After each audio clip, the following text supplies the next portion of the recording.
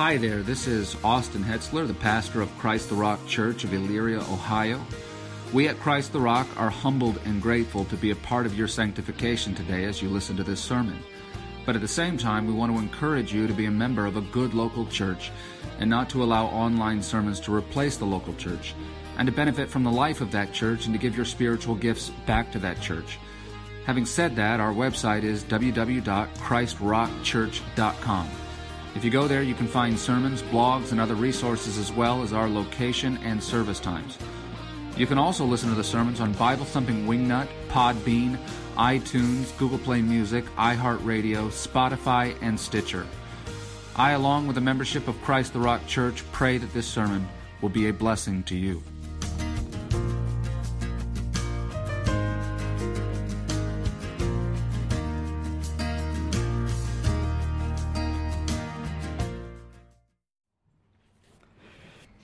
Okay, let's ask the Lord to bless our emotions.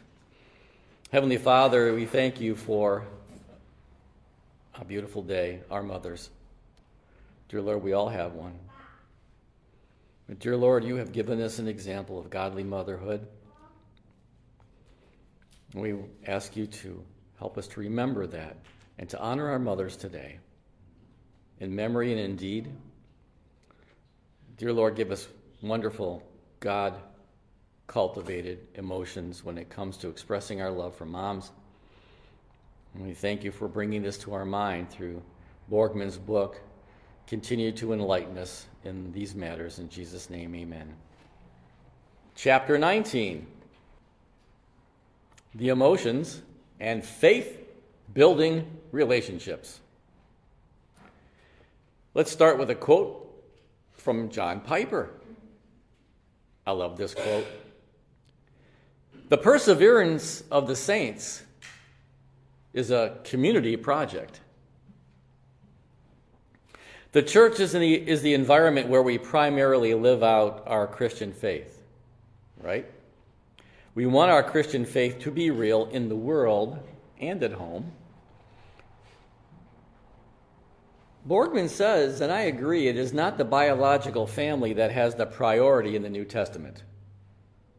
It is the Christian family under the headship of Christ. And you can find scriptures that support that in Mark 3:31 and Luke 14:26. It is interesting to note that many, if not most, of the destructive emotions condemned in the Bible are community-destroying emotions. But the godly emotions that are commanded and encouraged in the Bible are community-building emotions. Now, it's worth getting the book and reading significant scriptural examples of the two different types of emotions that Borgman is relating to. The first section of this chapter is called Camaraderie in the Fight Against Unbelief. Just looking at that subhead had me thinking. Because we cannot divorce our emotions from our faith, to build up our faith is also to develop and cultivate godly emotions. So 2 passages underscore the vital importance of being in community to build faith and love. Hebrews 3:12 through 13. "Take care, brothers, lest there be in any of you an evil, unbelieving heart, leading you to fall away from the living God. But exhort one another every day, as long as it is called today, that none of you may be hardened by the deceitfulness of sin." And the well-memorized and very popular verse that we've heard before, let us consider. I call this the lettuce verse. "And let us consider how to stir up one another to love and good works, not neglecting to meet together, as is the habit of some, but encouraging one another, and all the more as you see the day drawing near." Hebrews 10:24 through 25.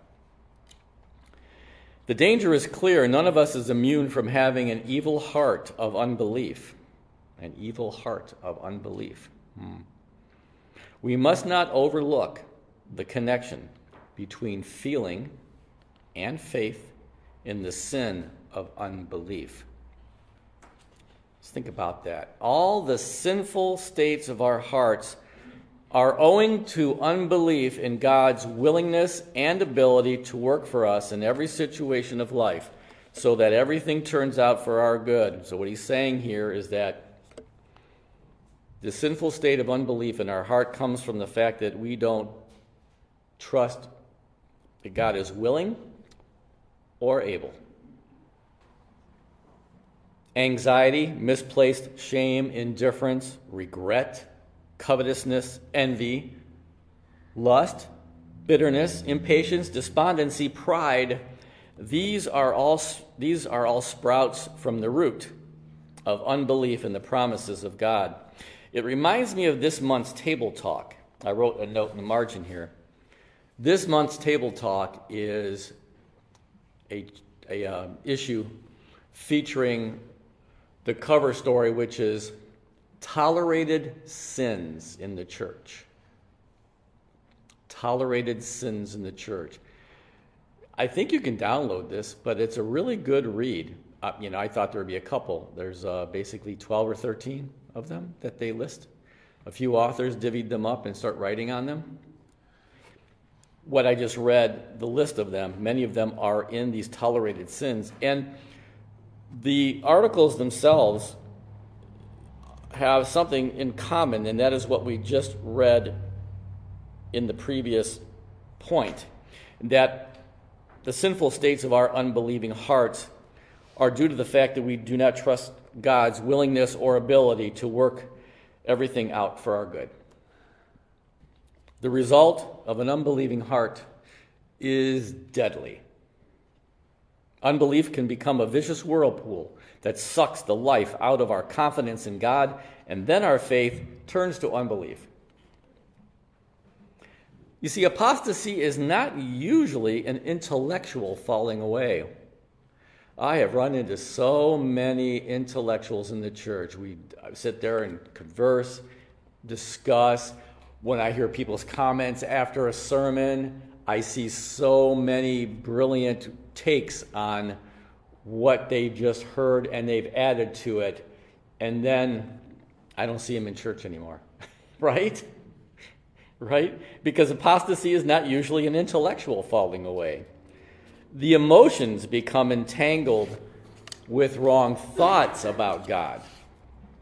This is what happened at Kadesh Barnea when the people heard the evil report from 10 of the 12 spies. You remember that? Moses, Israel, we're on the threshold of the border of the promised land. Moses says, let's send some spies in to see what we're up against, right? Sent 12 spies in. 10 of the 12 came back and said, yeah, milk and honey, but whoo-wee, it's a mess, so we're going to have a hard time in there. All kinds of scary stuff. And 2 of them came back. It's cool, let's go. God's with us. But Israel, fear gripped them and squashed their faith. Let's read from Numbers 14, 1 through 4. Then all the congregation lifted up their voices and cried, and the people wept that night. All the sons of Israel grumbled against Moses and Aaron, and the whole congregation said to them, would that we had died in the land of Egypt, or would that we had died in this wilderness. Why is the Lord bringing us into this land, to fall by the sword? Our wives and our little ones will become plunder. Would it not be better for us to return to Egypt?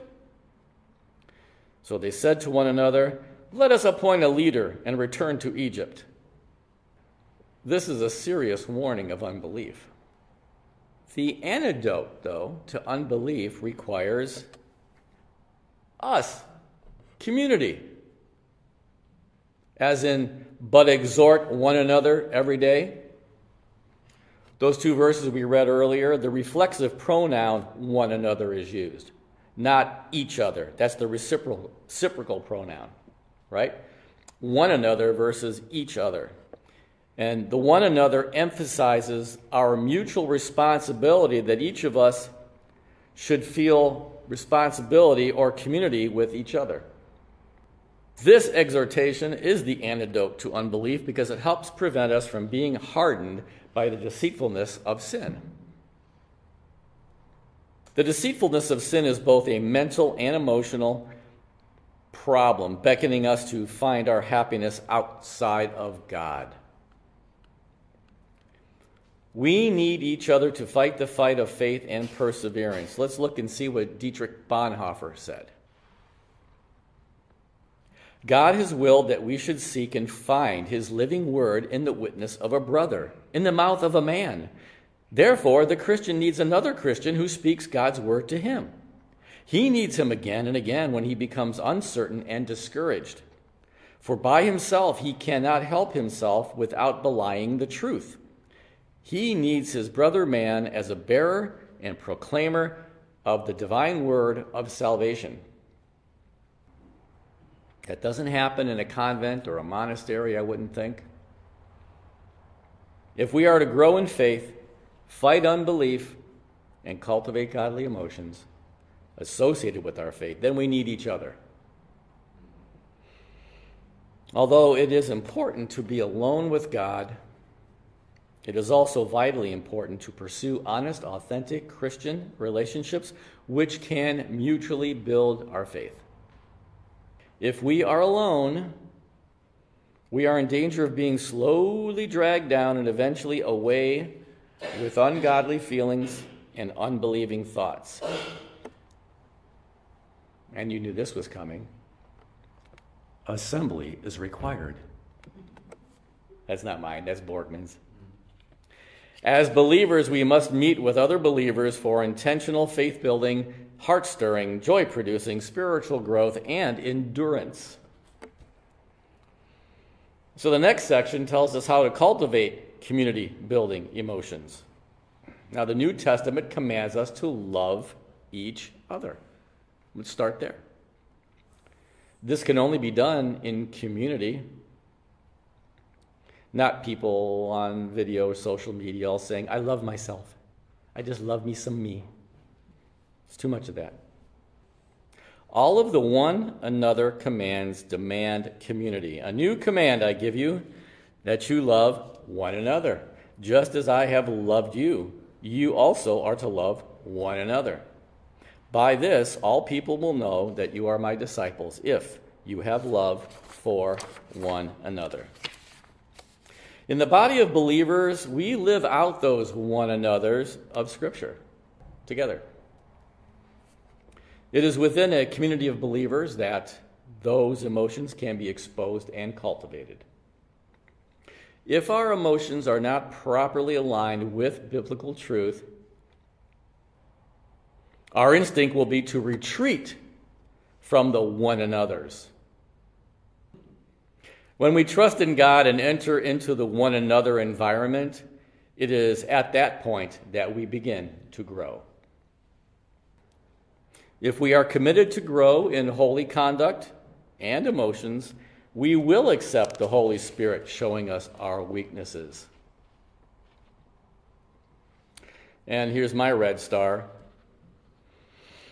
It takes the desire for vulnerability before others in order for us to experience emotional growth. Let me read that again. It takes the desire for vulnerability before others in order for us to experience emotional growth. And then I circled the word desire. What part do you have in your own salvation? Not much. What part do you play in your sanctification? You can pray for the desire to be emotionally vulnerable before others and to be open to those corrective community guides. Ask God for the desire to be vulnerable.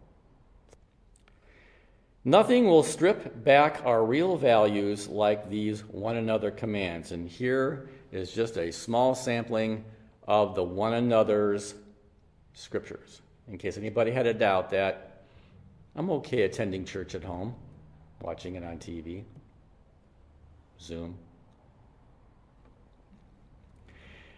Be devoted to one another in brotherly love. Give preference to one another in honor, Romans 12:10. And then later on in Romans 12, rejoice with those who rejoice and weep with those who weep. Be of the same mind toward one another.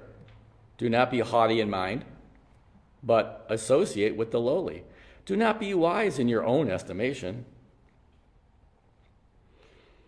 For you were called to freedom, brethren, only do not turn your freedom into an opportunity for the flesh, but through love serve one another. Galatians 5:13. You have to ask yourself when you hear these things, how can we do this without being in community with each other, right? With all humility and gentleness, with patience, showing tolerance for one another in love, Ephesians 4:2. Be kind to one another, tender-hearted, forgiving each other, just as God in Christ also has forgiven you, Ephesians 4:32. And be subject to one another in the fear of Christ, Ephesians 5:21. You want more? Here you go. So as those who have been chosen of God, holy and beloved, put on a heart of compassion, kindness, humility, gentleness, and patience, bearing with one another and forgiving each other, whoever has a complaint against anyone. Just as the Lord forgave you, so also should you. Colossians 3:12 and 13. Therefore, encourage one another and build up one another, just as you are also doing. 1 Thessalonians 5.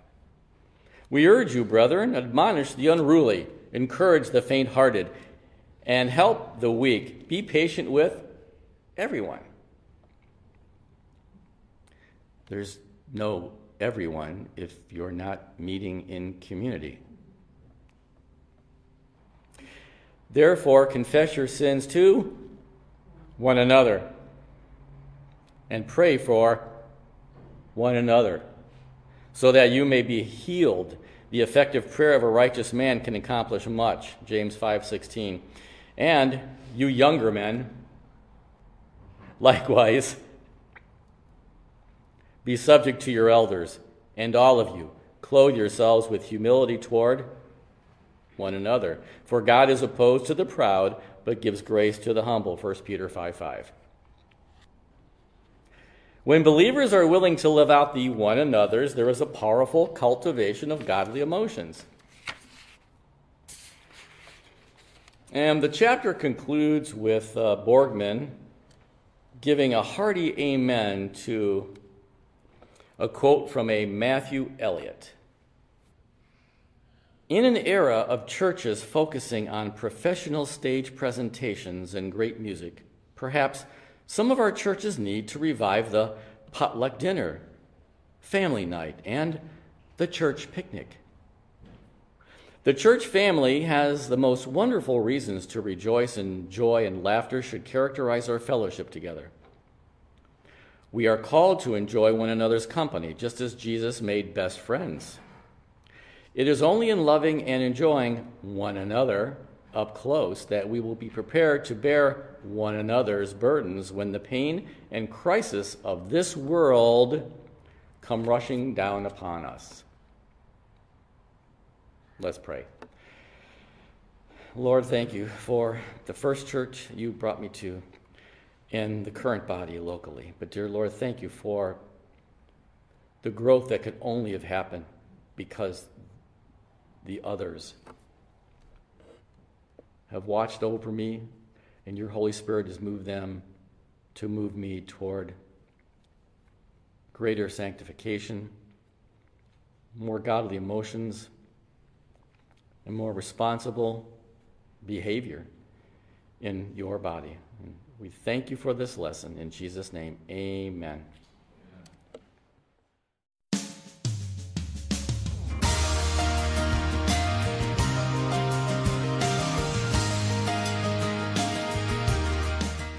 Hi there, this is Austin Hetzler, the pastor of Christ the Rock Church of Elyria, Ohio. We at Christ the Rock are humbled and grateful to be a part of your sanctification today as you listen to this sermon. But at the same time, we want to encourage you to be a member of a good local church and not to allow online sermons to replace the local church. and to benefit from the life of that church and to give your spiritual gifts back to that church. Having said that, our website is www.christrockchurch.com. If you go there, you can find sermons, blogs, and other resources, as well as our location and service times. You can also listen to the sermons on Bible Thumping Wingnut, Podbean, iTunes, Google Play Music, iHeartRadio, Spotify, and Stitcher. I, along with the membership of Christ the Rock Church, pray that this sermon will be a blessing to you.